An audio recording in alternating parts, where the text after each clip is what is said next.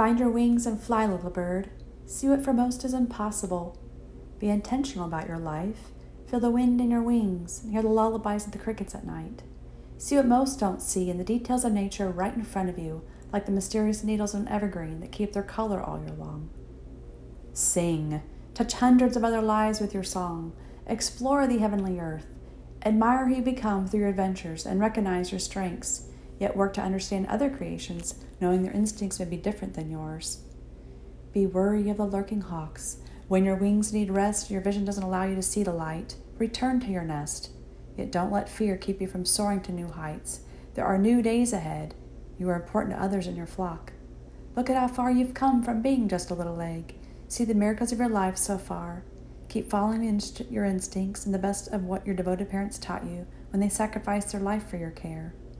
And when you're amended, stretch your wings once more and keep flying, little bird. Find your wings and keep flying.